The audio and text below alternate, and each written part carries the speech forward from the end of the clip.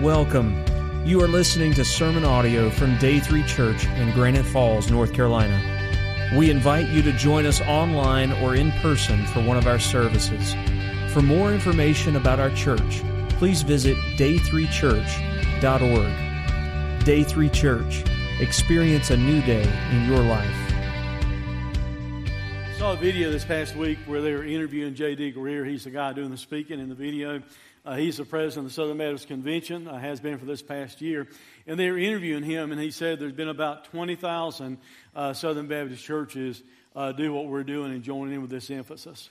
So we need to pray for that. We need to pray there's great fruit from that people will buy in to identifying their one and trying to win them to Christ before the year's over with.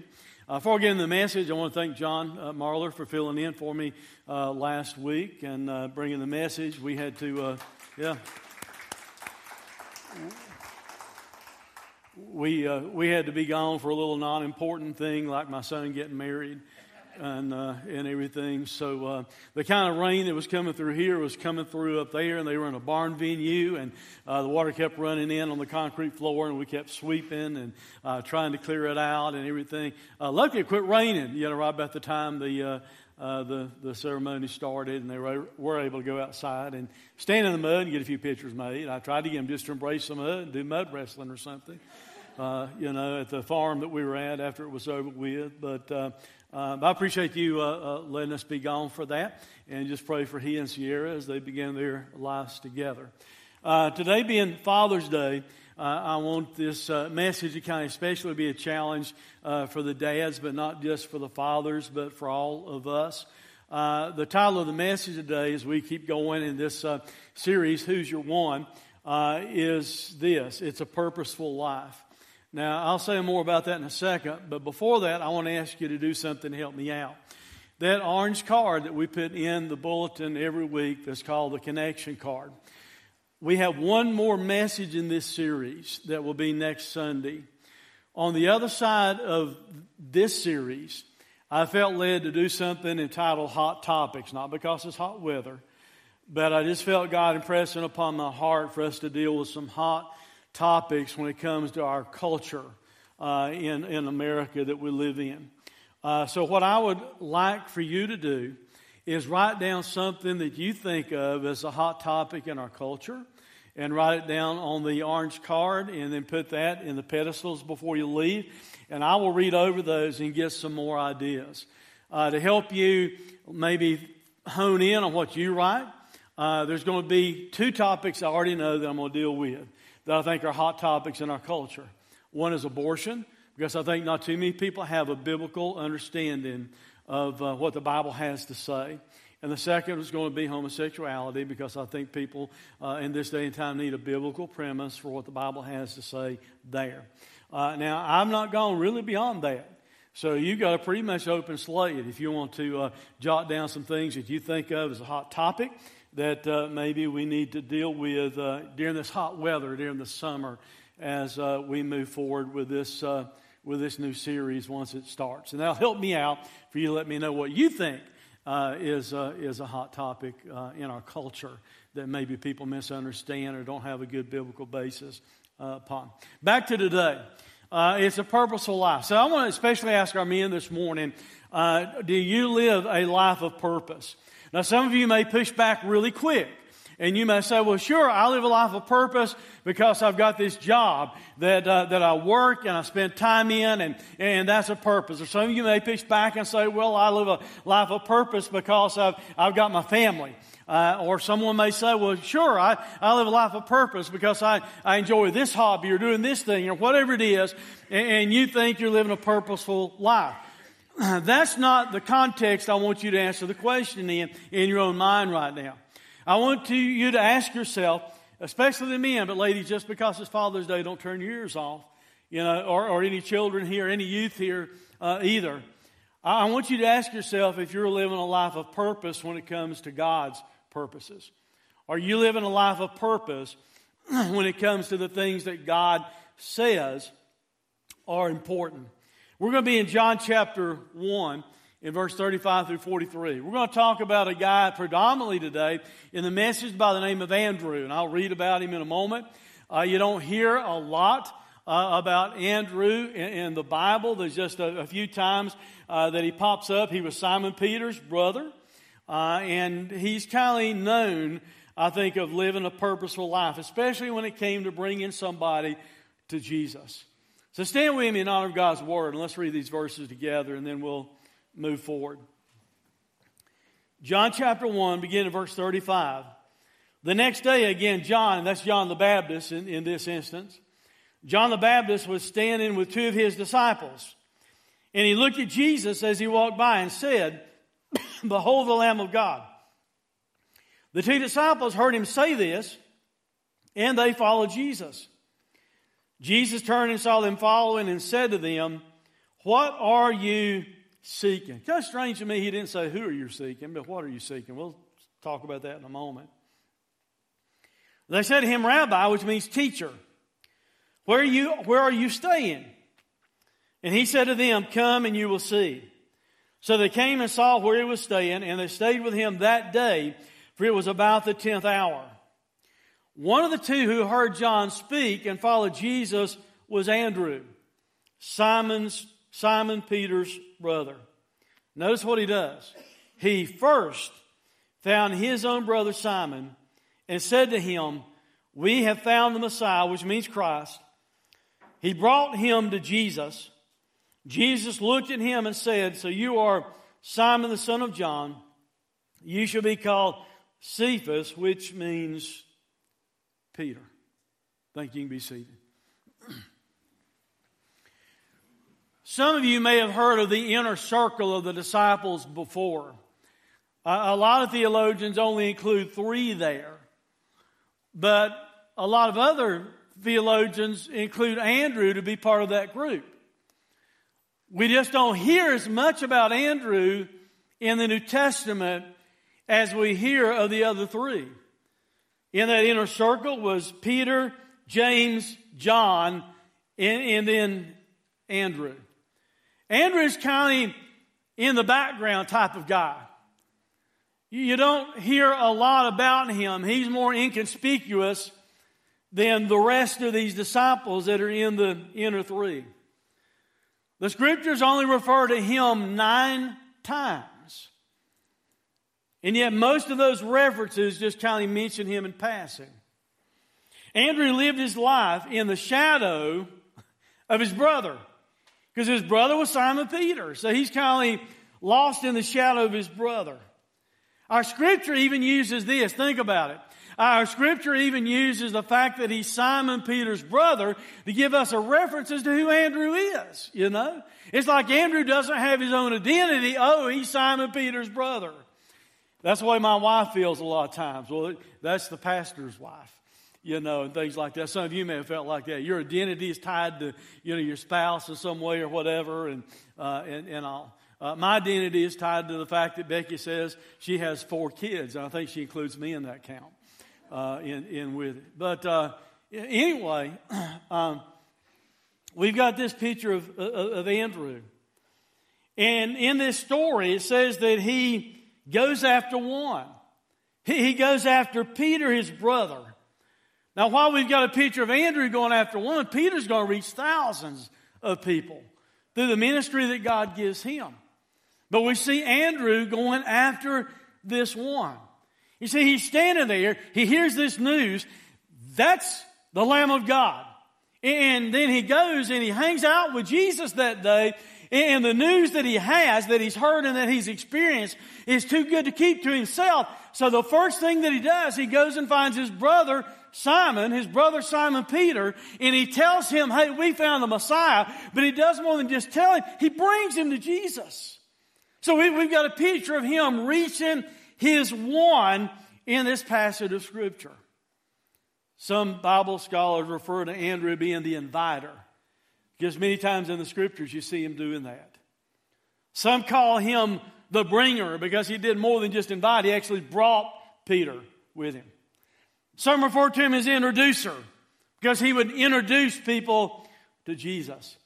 And guys, the truth of the matter is this: God expects the same from all of us.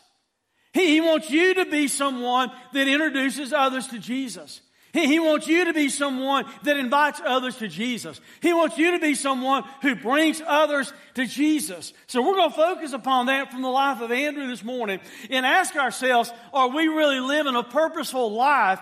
And to really understand that, we also need to ask ourselves, what do we really value in life? I mean, for us to understand if we're living a purposeful life, what do we really value in life? So, first point, if you're taking notes today, is this. We misunderstand the value, and I'm going to throw 3 things at you, and we'll break it down. We misunderstand the value of knowing who Jesus is. We misunderstand the value of trusting what Jesus has done. And we misunderstand the value of following Jesus.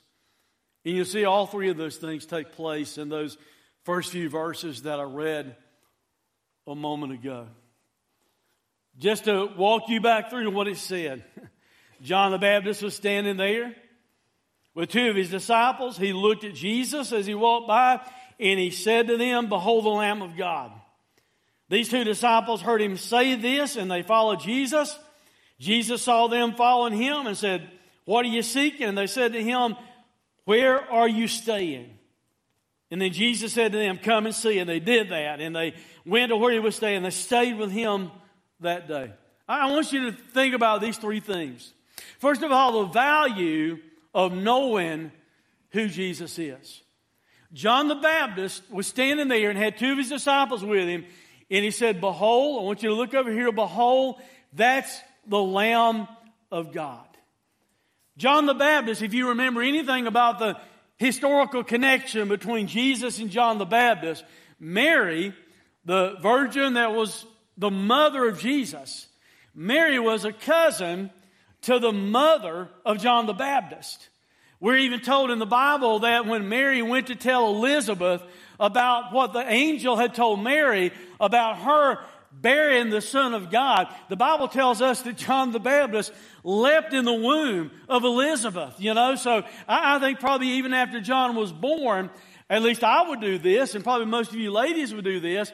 If you had a first cousin come and you're expecting a baby and she's expecting a baby and she's been told by an angel that that baby's going to be the Son of God, I'm just assuming you'd tell your child after John the Baptist was born a little bit about that, wouldn't you? Huh? So I believe he had probably been told by his mom, but I also believe this. I think he had a Holy Spirit conviction as to who Jesus was. And he points out who Jesus is, and he uses that phrase, "Behold the Lamb of God." See, the Lamb of God is a special title that helps us understand who Jesus is and also some things about what Jesus has done. We'll talk more about that in a minute. The Bible said he looked at Jesus, and there's a word used there that literally means to fix your eyes on Jesus. He was intently looking at Jesus. He wanted his disciples who were standing there not to miss the fact that Jesus was walking by. And he's going to tell them this. He's going to tell them, "Behold the Lamb of God." And the word that he uses for behold doesn't mean just look over there and glance.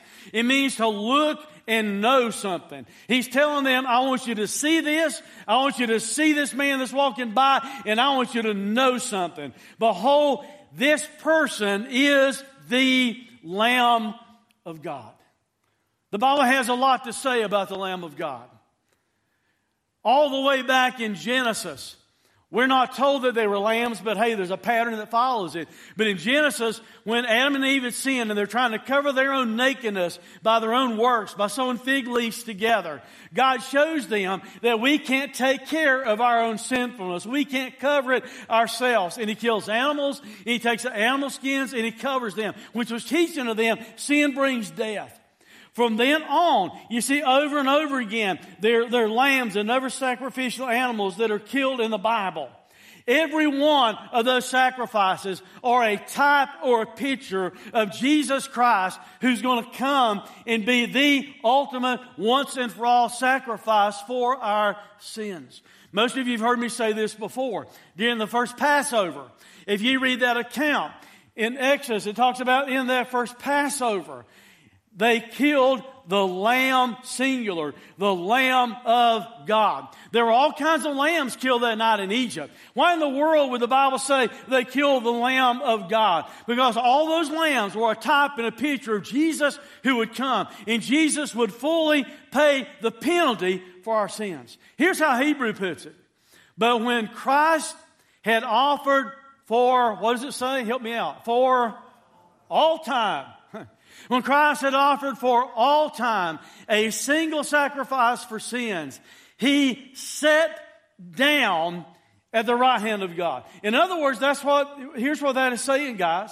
It's saying Jesus, the Lamb of God, the one that was typified and pictured in all those other sacrifices. Jesus comes as the Lamb of God. He offers Himself as a once and forever sacrifice. Not to be repeated like the Old Testament sacrifices. Not to be repeated like on the Day of Atonement where they would pour the blood out on the mercy seat. And then it had to be done the next year and the next year and the next year on the Day of Atonement. Not a constant work going on of the priest standing there at the altar and a constant sacrifice and a burning of smoke going up. That's not what Jesus did. All that was just a picture of what He would do. Jesus came and once and for all, forever, paid the full penalty for our sins so that through faith in Him, we can have everlasting life. He has fully, forever paid the penalty for our sin. And He sat down. To emphasize that, the Bible says He sat down. Why would Jesus do that? Why did He sit down at the right hand of God? Here's why. There's nothing else at all to ever be done in order to pay for the sins of mankind. Because Jesus once and for all did it, and He sat down with His work finished by going to the cross and paying for our sins. Jesus is the Lamb of God. We have pictures of that all through the Old Testament. But then when we get to Isaiah, Isaiah lets us know that it's a person, not just an animal. All those lambs that are typified, that have been referred to, been pointed to in prophecy. Isaiah says this in Isaiah 53, verse 4 through 7. Surely He, not it, He. Surely He has borne our griefs and carried our sorrows. Yet we esteem Him stricken, smitten of God, and afflicted. But He was wounded for our transgressions. He was crushed for our iniquities. Upon Him was a chastisement that brought us peace. And with His stripes we're healed. All we like sheep have gone astray. We've turned everyone to his own way. And the Lord has laid on Him the iniquity of us all. He was oppressed.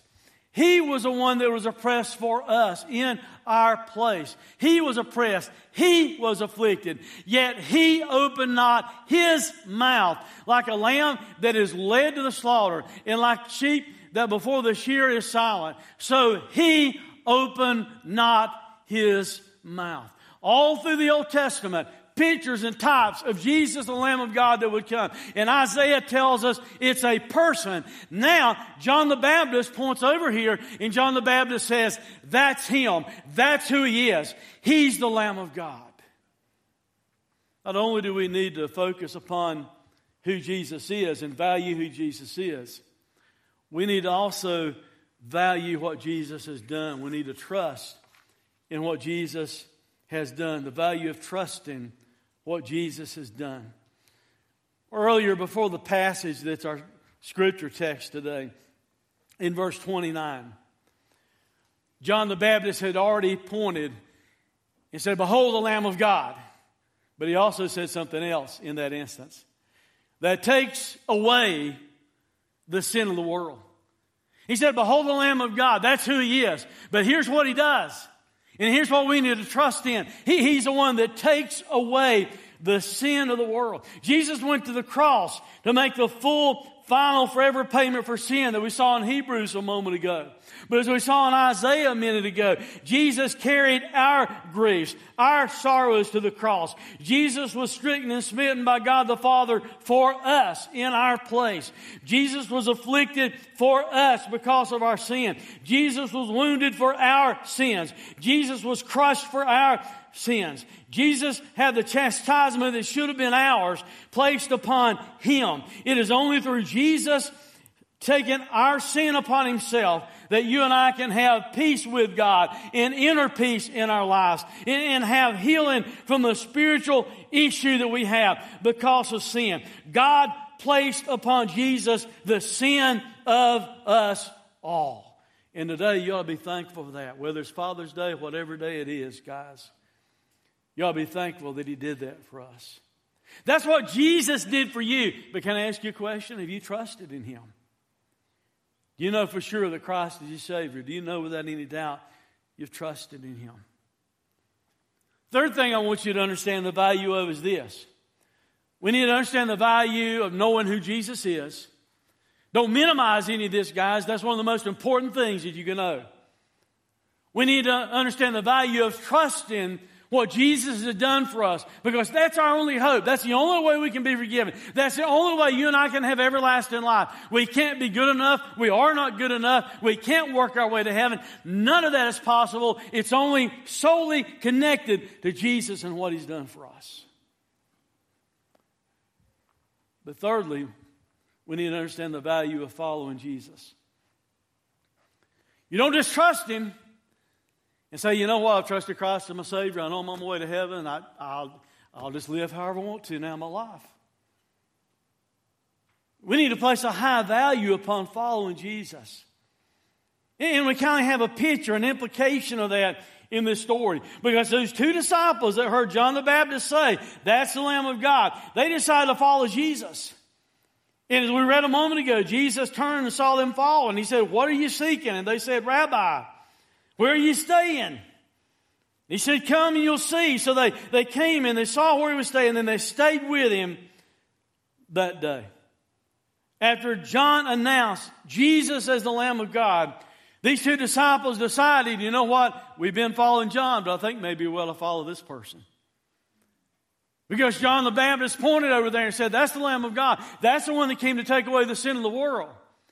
And they start following after Jesus. He turns around and He looks at them. And I told you a minute ago, notice the way He put it. What are you seeking? Didn't say who are you seeking. Maybe that implies something. Maybe Jesus is challenging them what their intent was. Well, what's your motive? Or are you only following me now because you heard John the Baptist say that and you think maybe you can get something out of it? Is that the only motive you have in following me, because you think you can get something out of it?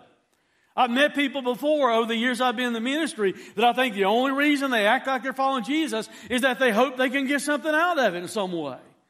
And I'm not talking about their salvation. I'm not talking about reward in heaven. I'm talking about somehow maybe in this life they're thinking, well, they can get some status or, earn something or whatever just by following Jesus.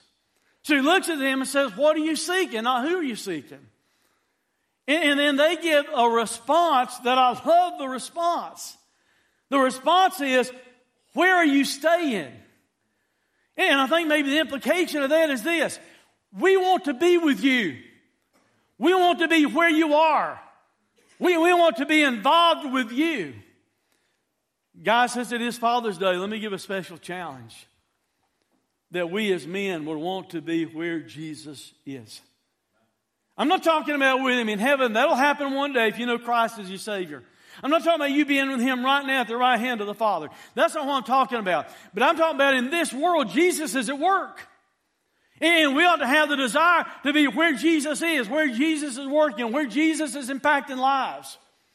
Our men's ministry over the last couple of years has got a lot more active, and we have opportunities because of storms and things like that happening to reach into people's lives, to try and repair things at their homes, try and get all the trees out of their yards, that had blown down. And we've had a massive opportunity to try and work with people. Our women have had similar opportunities to do things, and sometimes they've come and helped the men in what they're doing. So guys, here's a picture of Jesus working in our men's group. So my challenge maybe to some of you that have never been part of our men's group is that you need to recognize just maybe Jesus is doing something through our men's group. Or you ladies, just maybe Jesus is doing something through our women's group. And maybe you need to get involved with what Jesus is doing, where He is doing it at.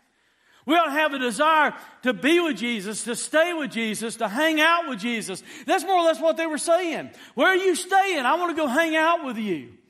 And while we cannot physically do it, we sure can do it to a great degree as we read our Bible and ask the Lord to speak to us, as we pray and we try and stay with Jesus and we try and hang out with Him. We need to be having the value placed upon staying with Jesus, being connected with Jesus in any way that we possibly can be. Some of you are maybe thinking this. You may be thinking that, you know what, following Jesus, as we're on Men's Day, following Jesus and talking about Jesus or trying to tell somebody else about Jesus. We live in a culture that maybe has convinced you, maybe even within the church, that that's not a manly thing to do. You know, the ladies can be all about Jesus, but it's not a manly thing for us to do. That's a lot of confusion within the church. We live in a culture that has a lot of confusion. We live in a culture that wants to be gender neutral. We live in a culture that's almost like the world wants us to apologize because we're men. I didn't choose to be a man. You ladies didn't choose to be women. That's just in God's plan. You don't ever need to apologize for being a woman. And men, none of you need to apologize for being a man. You ought to act like a man and be a man. But I want to tell you something. Being a man also includes serving Jesus. There's never been a greater, more of a man on the face of this planet than Jesus Christ Himself. And Jesus would cry, and Jesus would practice humility. And yes, Jesus faced the cross for us. He faced much more than you and I would ever face. I would submit to you, there's never been more of a man on this planet than Jesus Christ Himself. And you and I need to buy into that as men, guys, that it's perfectly manly to serve Jesus. It's perfectly manly to be involved in the things of God. It's perfectly manly for us to talk about Jesus and share our faith and share our testimony and share our witness with other men and try and win them to Jesus. It's a perfectly manly thing to do. Can I use Andrew's name to prove that for a moment? His name means manly. Manly. He and his brother Peter were fishermen. That's kind of like a man's man kind of, job, isn't it? We don't have that in our area or anything, but if I were talking to somebody I'd never met before and I said, "What do you do for a living?" and they said, "Fish," I think I'd high-five them. It's kind of a manly type of job. Second main thing I want you to get this morning is this. Not only do we need to see the value in knowing who Jesus is and trusting in what Jesus has done, in following Jesus, we need to see the value in all three of those things. We also need to see this value, and this is where we hone in on Andrew a little bit more. We need to see the value of individual people. The value of individual people. Verse 40 through 43. One of the two who heard John speak and followed Jesus was Andrew, Simon Peter's brother, and he first found his own brother Simon. Let me stop for a minute. I'll keep reading in just a moment, but let me stop for a minute. Some of you may have been vacillating back and forth trying to decide, well, who in the world could be your one? Who do you need to write down as your one? Can I suggest something to you? If you've got a family member that's lost, why not start there? Amen? Huh? Why not start right at home? Why not start with the people closest to you? That's what Andrew did. Andrew had heard good news and he loved his brother and he wanted his brother to come to Christ, and he went and told him we found the Messiah, and he brings him to see Jesus. He first found his own brother Simon and said to him, "We found the Messiah." And he brought him to Jesus, and then Jesus looked at him. It says, "Simon, the son of John, you should be called Cephas," which means Peter. This isn't part of the message, but I want to throw it in just for a minute. You meet Jesus, He changes some things about you. He changed the name of Peter. He changed the identity of Peter. Changed his name to Cephas on that day. Peter's going to be a little movable rock. Jesus is the foundation stone. And Peter's this little movable rock. And he'd all the time stick his foot in his mouth and get in trouble doing things he didn't need to do. I'll never deny you. I don't care what the rest of them do. And denied him 3 times that night. He's a little movable stone. But Jesus changed him. And we'll see how much he changed him here in just a moment. See, Andrew saw the value of one person. Andrew went to that one person and he told him about Jesus, and he did more than just tell him. He brought him to Jesus. Guys, part of winning your one is more than you just kind of letting them know you're a Christian. It's more than you just saying, well, I go to church on Sunday. It's more than even you just sharing the gospel with them sometimes. Sometimes you need to bring them. Sometimes you need to go and pick them up and bring them to church or take them out to eat or whatever you need to do to get a one-on-one conversation with them and share your faith with that individual. So he brings him to Jesus. Told you a moment ago, Andrew and Peter were both fishermen, the kind of a man's man type job. I told you a moment ago about Andrew's name meaning manly. So guys, listen up. I want to run it by you one more time. Listen up on this Father's Day. It is a manly thing to tell somebody else about Jesus. It is a manly thing. Don't shy away from it. Don't act like it's something weird. If you know Christ is your Savior and you know you've been called to fulfill the Great Commission, you know that if you're a Christian. That's what the Bible tells you. It is a manly thing for you to man up and for you to tell other people about Jesus. Andrew might have been a work in the background kind of guy. That's who he was. Can I tell you something? That's okay. You don't have to be Billy Graham standing preaching to thousands and thousands. A lot of men in church think, well, I don't think I'd be comfortable up here, and we might not let you up here. You may sing terrible,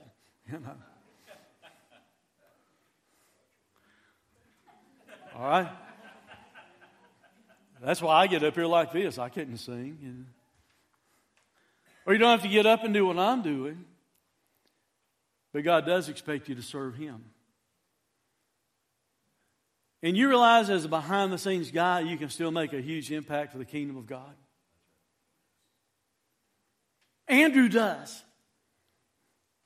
Andrew wins Peter. He brings Peter to Jesus. And he made a huge difference in the kingdom of God, even though he was a behind-the-scenes guy, not mentioned much in Scripture. Andrew introduced Peter to Jesus. Now, I want to stop and reflect upon that for a minute. The guy that preached Pentecost sermon, that guy. The guy that wrote 2 books of the New Testament, 1st and 2nd Peter, that guy. The guy in those books was writing to persecuted believers in Asia Minor, and he encouraged them, don't worry about the world around you. Don't worry about how they might treat you. You're a stranger and you're a pilgrim. You're a stranger and you're a sojourner. You're just passing through this world. Guys, that's true of us. If you're a believer, you're a stranger and you're a sojourner. This world isn't your home. Quit worrying about what the world does to you. You've got a better home in heaven one day. That's what Peter was telling those persecuted Christians.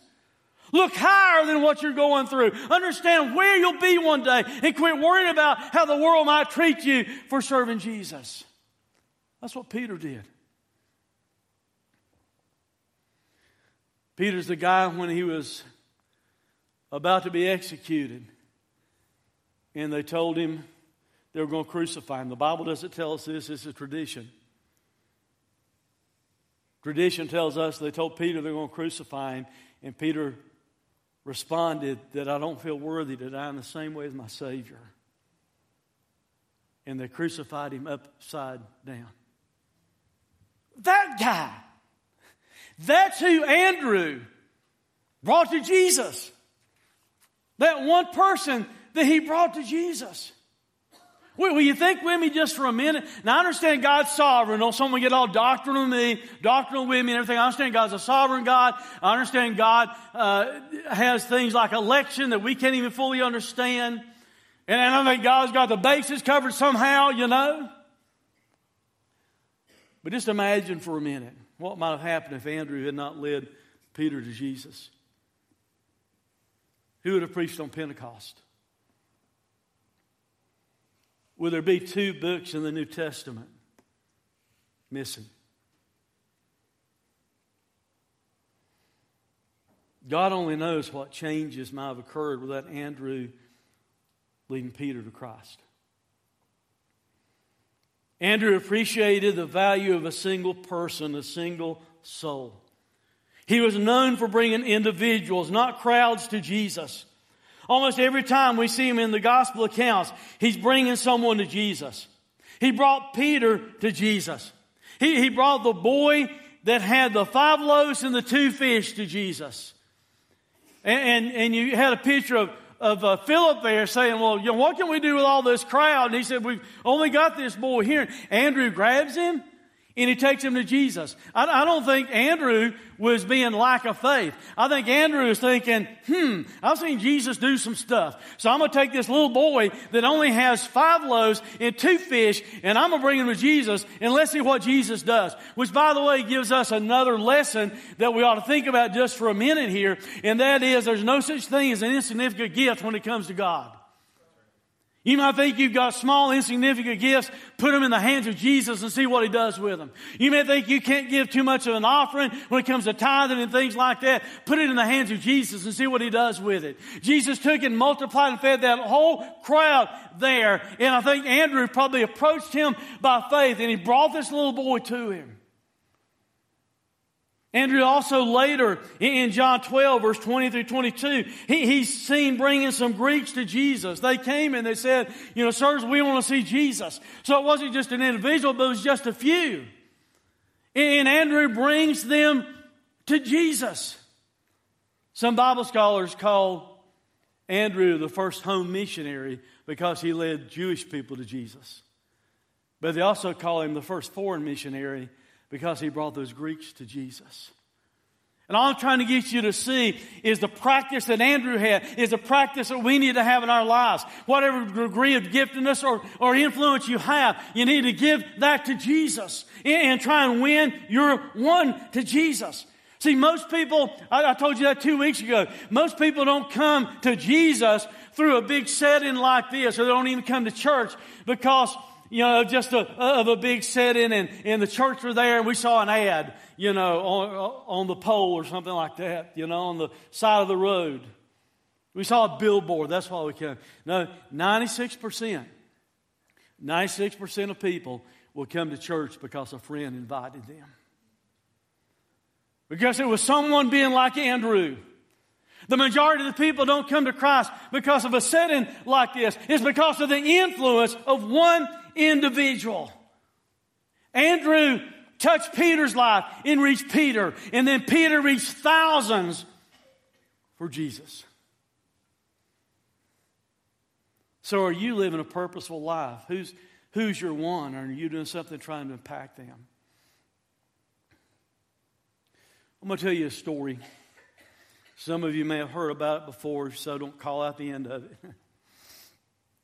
Then maybe it'll give you a picture of how important it is for us to reach our one. How many have ever heard of a Sunday school teacher who lived in Boston by the name of Edward Kimball? You ever heard of Edward Kimball? Anybody? It may come to mind in a minute as I tell more of the story. Like I said, he was a Sunday school teacher years ago in Boston. It had this 18-year-old young man show up in his Sunday school class. And he decided that he was going to go see that 18-year-old man and try and share with him about Jesus. So he's on the way to go talk to this 18-year-old man that he knew was kind of brash and harsh and maybe a little bit illiterate. And this Sunday school teacher was really quiet and soft-spoken and humble.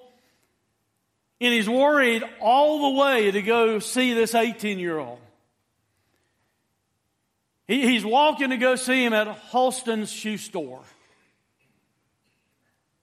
And on the way there, he starts second guessing. Well, maybe I shouldn't go in where he works at, because maybe the other shoe clerks will make fun of him and say, is that Sunday school teacher trying to turn you into a good boy or something? And he said, I had all this worry in my mind. He said, I was almost shaking in my boots and everything about going, because the way I knew the young man was. And he said, I even walked by the store to start with without even knowing it, because I was so worried about everything. And then I decided I'm going to go in and try it. And he just goes in and he goes in the store real quick, and he goes to find this young man, and the young man was back in the stock room, and they let him back in the stock room, and he starts telling him he couldn't even remember all of his words. He said, I just talked to him about Jesus and Jesus' love for him and the fact that he died on his cross. He said, I can't really remember what all I said.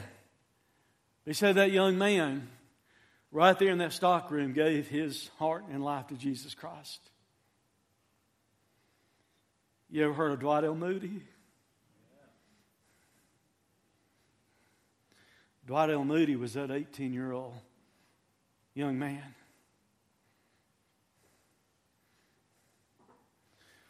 Dwight L. Moody later on led a man to Christ by the name of C.T. Studd, who was an early pioneer as being a missionary. Dwight L. Moody was also preaching a crusade somewhere in an evangelistic meeting, and there's a man by the name of J. Wilbur Chapman came to faith in Jesus. And J. Wilbur Chapman became an evangelist of his own merit, preaching to thousands himself. J. Wilbur Chapman was leading a crusade somewhere. There's a guy by the name of Billy Sunday. Billy Sunday was a rough professional baseball player. After he came to Christ, he became an evangelist himself. He was known for running down the aisle in his meetings and sliding into the altar and screaming out, "Save for Jesus." He's pretty flamboyant. A lady went up to him one time and said, "Billy, you rubbed the cat the wrong way, the fur the wrong way." And he said, "No, you just need to turn the cat around. The cat's going the wrong direction. I'm rubbing the right way." Billy Sunday became an evangelist, a great evangelist, and he was preaching an evangelistic meeting, and a guy by the name of Mordecai Helm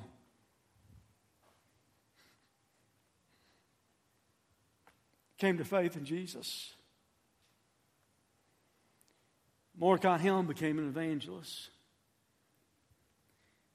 And he was holding a series of meetings in Charlotte, North Carolina. And a young man by the name of Billy Graham. You ever heard of him? Came to faith in Jesus. You ever heard of Moody Bible Institute in Chicago? Trained thousands and thousands of ministers and missionaries. The point of me telling that story is that you need to win your one, because you never know what will happen. You never know who your one will become or who your one might influence.